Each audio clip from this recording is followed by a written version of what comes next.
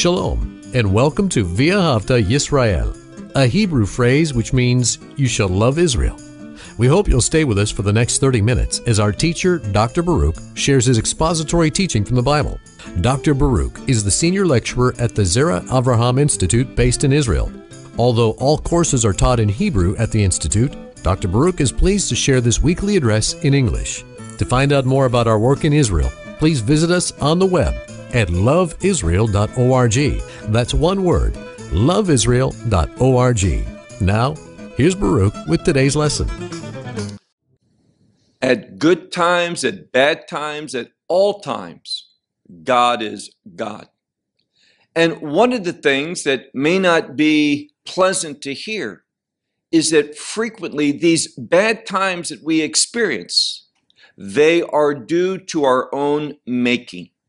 Now, I realize that when one is walking faithfully, righteously, the world rises up against that one. We can suffer for righteousness. But far more likely for most people, I'm speaking about myself as well, when we are experiencing difficulty in our life, frequently it is a consequence of our own sin, our own iniquity. And therefore, we need to follow David's example of being quick to repent. And here's something so significant. And also be expectant that God will forgive and he will restore.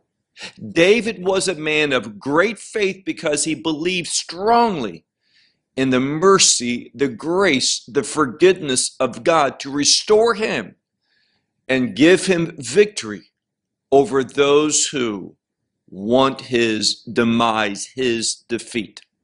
Well, with that said, take out your Bible and look with me to the book of Psalms and Psalm 41.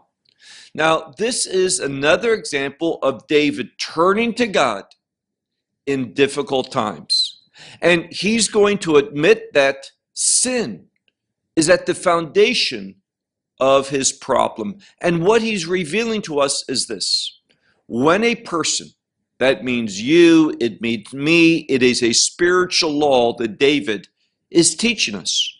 When an individual sins, that sin gives the enemy a foothold, a place to move against us and to bring us distress, sorrow, and those things that are generally unpleasant. And it's only God that can bring about a change in that situation. So let's begin Psalm 41, and notice how it begins. Frequently, it tells us to the chief musician or the choir director that this is a psalm of David. He wrote it down. Now, in Hebrew, that concludes the first verse. It simply says in Hebrew, Lamatseach Mizmor le David, end of verse 1. In verse 2, which probably begins the psalm in your Bible, David says, Ashrei. This is a word of joy, of happiness. It's related to being blessed by God. So if you're wise, what you're going to say is, how does one find himself, herself, being blessed by God? God bestowing upon us, creating within us this joy, this happiness, this contentment. David's going to reveal this. He says, blessed is the one. And the next word is a word of wisdom. It is derived from a very common word, both in Hebrew and Yiddish, and that is sechel. Sechel is intelligence, it's smartness, it's understanding. And here it's in the hifil, which means one who causes himself to think, one who gives consideration. So we read, blessed or happy is the one who thinks, who gives consideration to the one who is poor. And this is not the normal word for just being poor or afflicted, but it's a word that speaks to one who is in a very meager situation. He does not have much. He lacks greatly. And therefore, we should step in and help this one. And when we do, there's a benefit. Another spiritual law that David is revealing. When one is mindful of the one who has meager means, who's lacking, it says, on the day of evil. It speaks about a time of trouble, but literally, on the day of evil, the Lord, because one has been mindful of the poor, has acted in his behalf when he's in a difficult situation. Here's this spiritual insurance that I've mentioned before. God will do something. It says, and God will deliver him, meaning this. The one who is mindful of the one who is poor, when this one finds himself or herself in a difficult situation, being attacked, whatever it might be, that person can have confidence. And in the same way that he helped another, God will help him in his time of trouble. He will deliver him. Next verse, verse 3 in Hebrew, 2 in English. It continues this goodness that comes from being mindful of others. The Lord, speaking about this one who's mindful of the poor, the Lord will keep him, and it's a word for sustaining him. It means maintaining his life, causing him to exist in situations that others would not. It speaks about a supernatural provision and guarding. So the Lord will guard him, that God will sustain him, and in the end it says, he will be blessed or he will be happy. It's that same word in a different form, the word ushar. And another way that this word can be understood is certified. Now, the word for being certified and being happy is the same word. And it's related to God affirming that person. God says yes to this one's behavior. And God gets involved to deliver him, to put supernaturally in his life a joy, a happiness, a peace, that contentment. So these benefits that come to us because we are mindful of others. He says in the last part of this verse, David is pleading, he says, and you will not give him over. This one who was mindful, who gave consideration, it says, you will not deliver him over to, and the next word is the word nephesh. Usually speaks about the soul or the essence or the purpose of an individual. And here we might understand it as the desire or the will of his enemy. So once again, what David is saying is, because one looks upon the plight, the suffering, the affliction, the needs of another, this action, not just looking but responding, this action will bring God's counsel, God's revelation, God's provision, God's guarding, and God's deliverance to that person. So it's wise that we do this. So he says, you will not set this one over to the desires, the will of his enemies. Next verse. The Lord, and this next phrase, I believe many Bibles will say strengthen, but it's a word of support. It's a word of provision as well. So God will strengthen, he will provide, he will support this one. Another blessing upon where now it has his sick bed.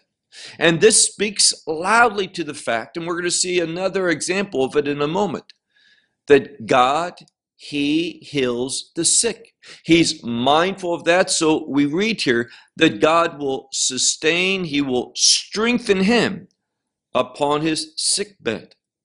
And all of his bed, and it's probably an idiom that refers to all the time that he's on his bed, lying on the bed, dealing with this sickness. All this time, God is at work, and what is He's going to do?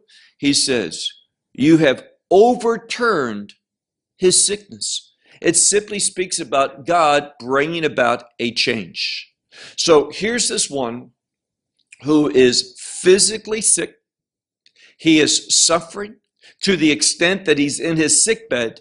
He's not able to function normally, but God is involved in this. God is going to help this one. Now look at the next verse, verse 5 in Hebrew, 4 in English. He says, I have said. And this expression is an expression where David is revealing something, and here's the key, confidently. David knows this to be true because he's experienced. He says, I have said, O Lord, be gracious to me. And then we have a word for healing, and again, this word for my soul. Now, it could be that David is simply pleading, beseeching, proclaiming that God, I believe that God is my healer. And God heals, notice, through grace. And this can have both a physical and spiritual outcome. The grace of God is multifaceted.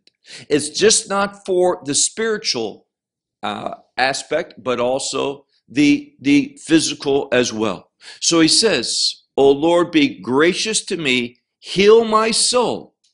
And the reason why I believe soul is here, he says, heal my soul because I have sinned against you. Now, this is a key verse in this psalm. This speaks about the fact that David, yes, he has enemies. Yes, he is going through difficult times.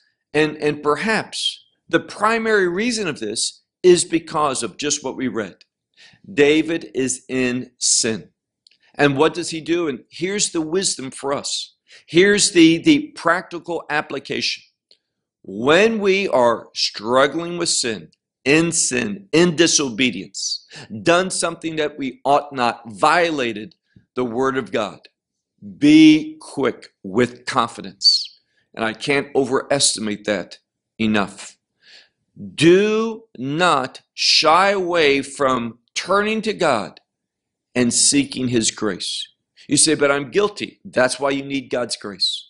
God, He extends grace to those who are sinners. We're the ones who need it. So He says, heal my soul, for I have sinned against you. And then He says, my enemies. Here's a point of exploiting David's sinful condition. My enemies, and we're in verse 5, 6 in Hebrew, my enemies, they have said evil against me. This is what they're speaking. This is their purpose. This is their desires. To the extent, notice what they say. When will he die and his name perish? Now, this speaks, most of the commentators point this out. When will his name perish? What are they speaking about? They have total contempt for David. They don't want to hear his name. Why is that? Because David, usually, primarily, as a matter of habit, he stands for righteousness. He ministers to those who are in need. He's mindful of those who are suffering, the poor, etc. David is that type of individual, but there are those times, and these do not characterize his life. They're an exception to his norm. And hopefully we both can say that about ourselves, that we don't live in sin, that we are not about sin, we're not committed to that, but rather we're committed to the things of God. But nevertheless, there are times when we stumble, when we sin, when we disobey, when we rebel. And again, this is not the time to say, oh, God would never listen to my prayer. God doesn't want to use me anymore. God restores. God heals both physically and spiritually. So David is up against those that are saying, when is he going to die? When is his name going to perish. And then next verse 7, he says, and if they come, or he comes to see this enemy, if he comes to see, notice, and the context is David is upon his sickbed. He is struggling. And if they come, meaning to visit him, because this is a mitzvah, a good thing to do, visit those who are sick, pray for them, anoint them with oil. He says, if he comes to see, shav, this is vanity. This is futility. He will speak meaningless. If this one comes to me, he doesn't come sincerely. He doesn't come in order to minister, to encourage, to pray. It's all futility that he speaks. Anything that he says, he doesn't mean. How do we know this? We just saw. He wants David's death. He wants David's name to be blotted out, not to be remembered anymore, to perish from the earth. This is what it is.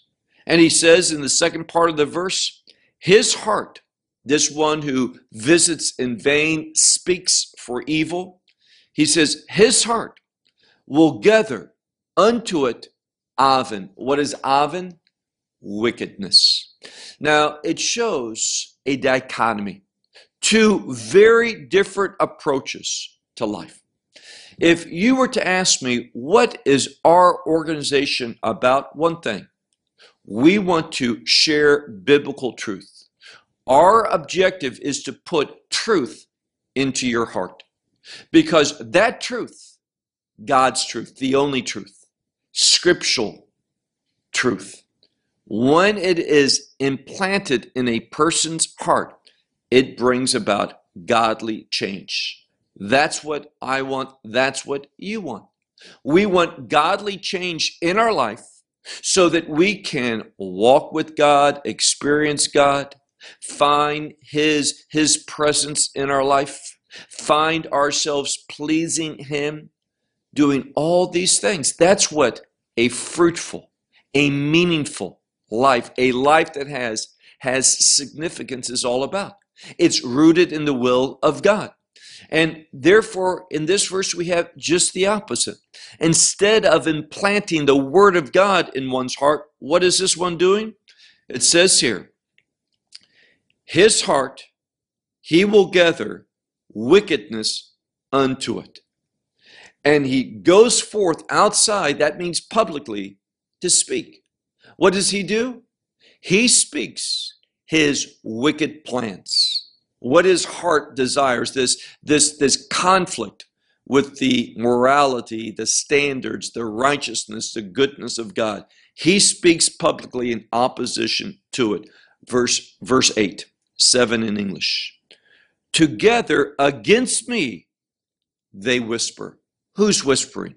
It says here, all the ones who hate me. All the ones who hate me together, they whisper against me. And unto me, they think evil. So against me, they think evil to me.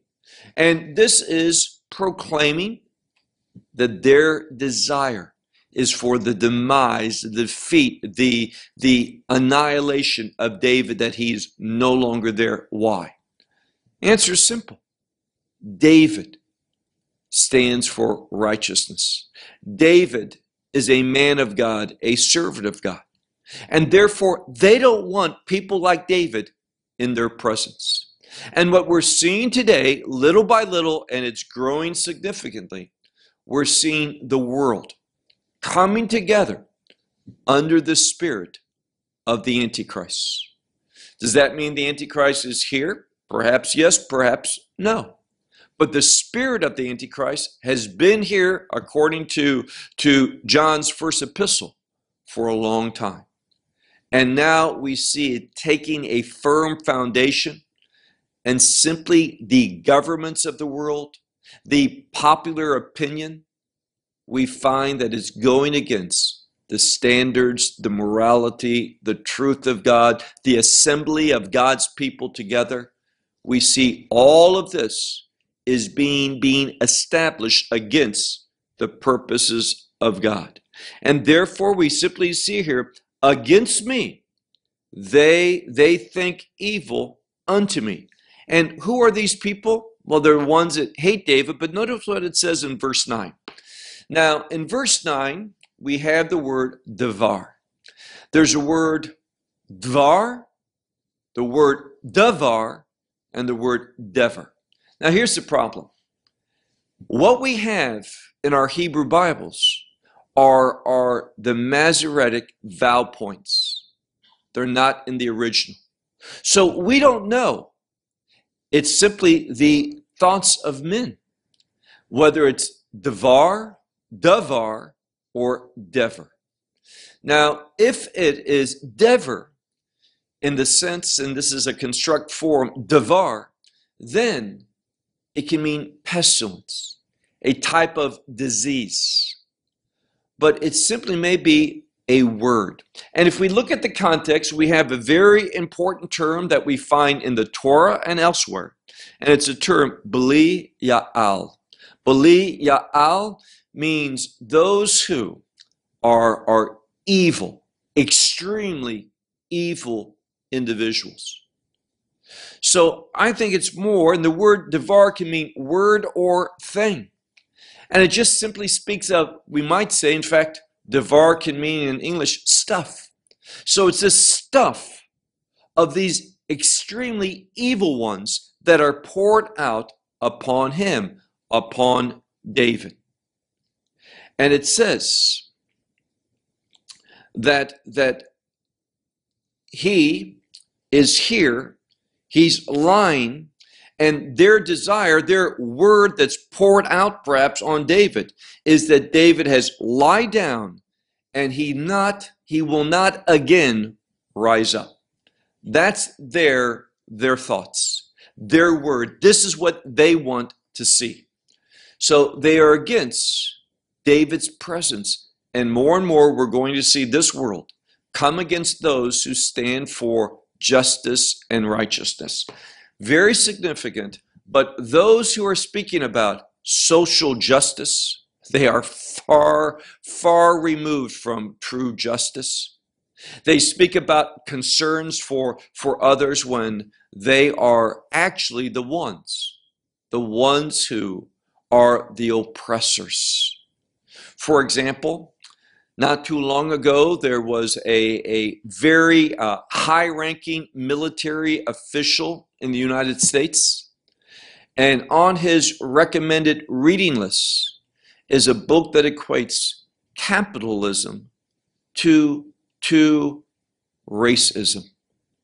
And what we find is, in those places where there is capitalism, those countries tend to be the most giving, the most generous. In other words, capitalism produces individuals that are indeed mindful of those who are less fortunate. And in places where socialism, communism is very much entrenched in the mentality, you know what? Those places tend to be the least giving, the least mindful of others, because socialism and communism are diametrically opposed to God. And we find that capitalism is rooted in biblical principles, that hard work God rewards, that one who does the right thing will find good response. So we see how this world is moving rapidly against the things of God and speaking out against it. It's simply an example of these extremely evil people wanting to pour out their stuff, their thoughts, their venom upon others so that the righteous one, that he will not rise up again. Verse 10 in Hebrew, verse 9 in English, where it says, also ish shlomi. Now this expression is from the word shalom, peace. So a man that is to my welfare. This is what David is saying. Those that appear to be friends of his, concerned about his well-being, his peace. Those whom he says, I have trusted in him, trusted in this one who I thought was a man of peace. Ochel lachmi, that ate my bread, that we ate together, we shared fellowship. It says, such a one, he has magnified, lifted up, made great against me the hill. Now this is also an idiom which just speaks about kicking one away. One that wants to see another one be pushed down, defeated.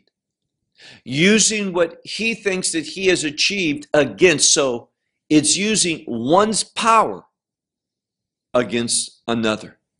One whom David thought was a friend of his, someone that he could trust. So we just see exactly what Yeshua teaches in Matthew 24 and verse 9, that there's going to be those who are going to betray a friend.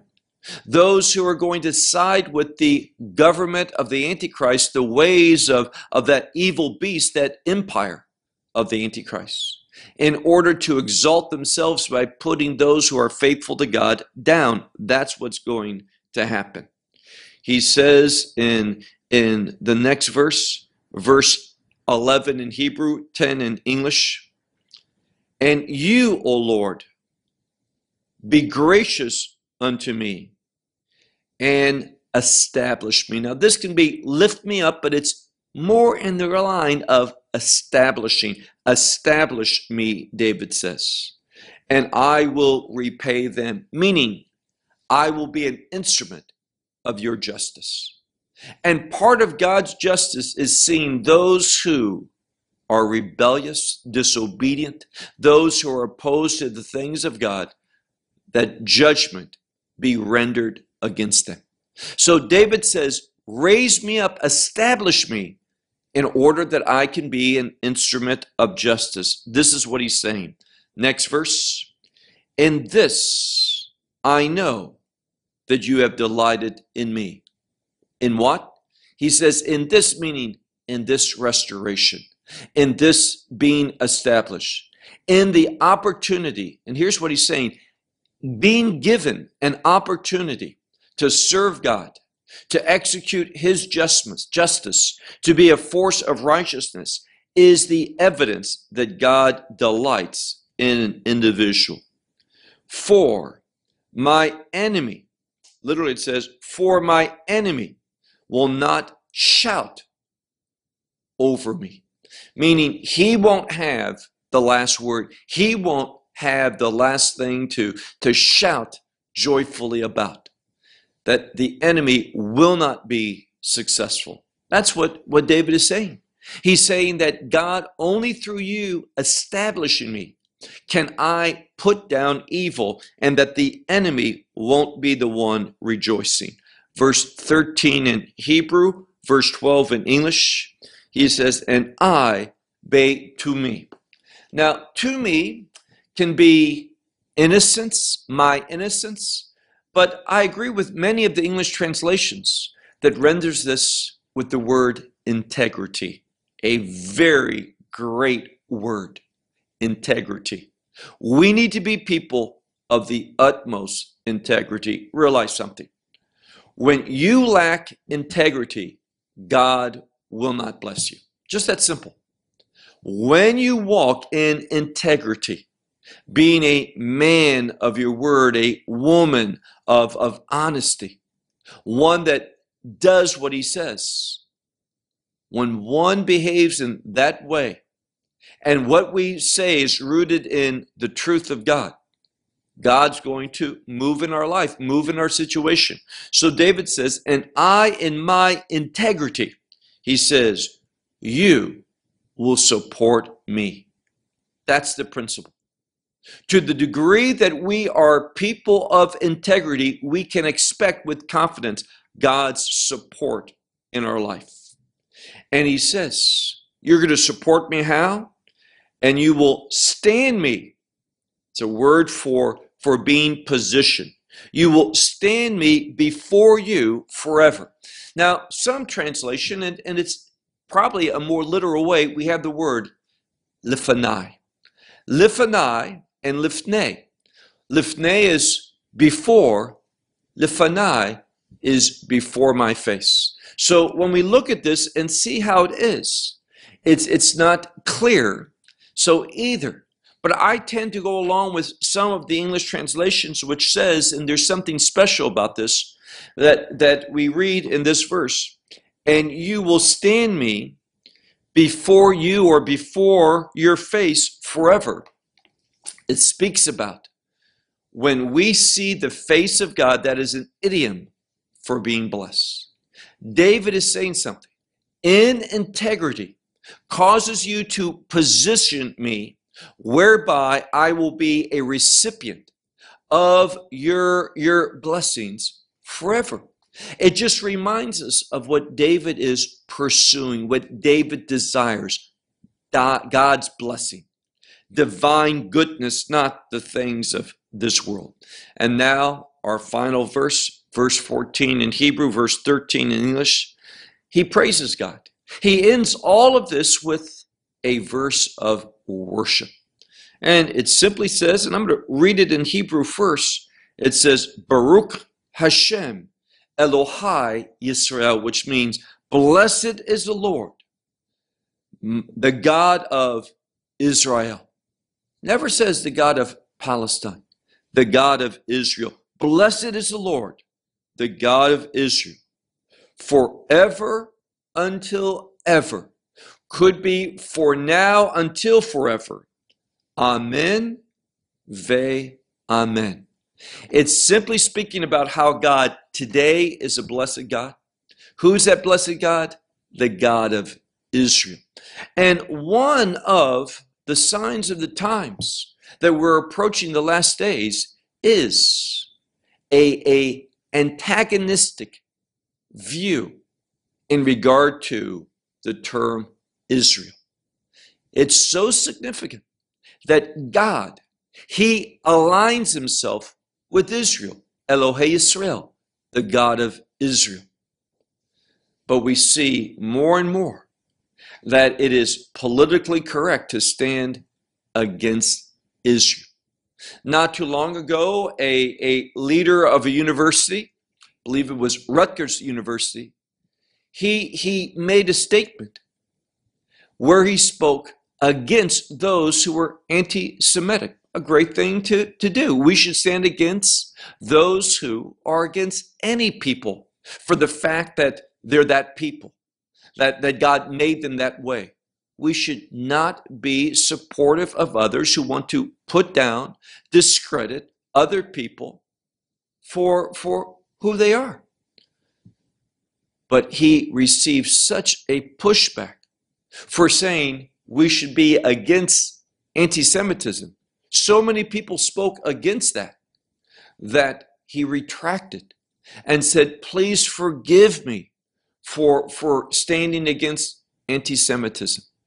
Now, I think this is one of the things that has happened, which really shows where we are in the world, how close we are to this turning point when we're about ready to enter into this transition from this time to the end times.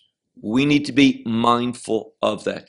And David's instruction in this psalm, Psalm 41, is a great place to begin to meditate and pray through in order to prepare us to be faithful servants in what's coming. And what's coming is a very, very difficult time. Will you be ready? Shalom from Israel. Well, we hope you will benefit from today's message and share it with others. Please plan to join us each week at this time and on this channel for our broadcast of loveisrael.org. Again, to find out more about us, please visit our website, loveisrael.org. There you will find articles and numerous other lectures by Baruch. These teachings are in video form. You may download them or watch them in streaming video.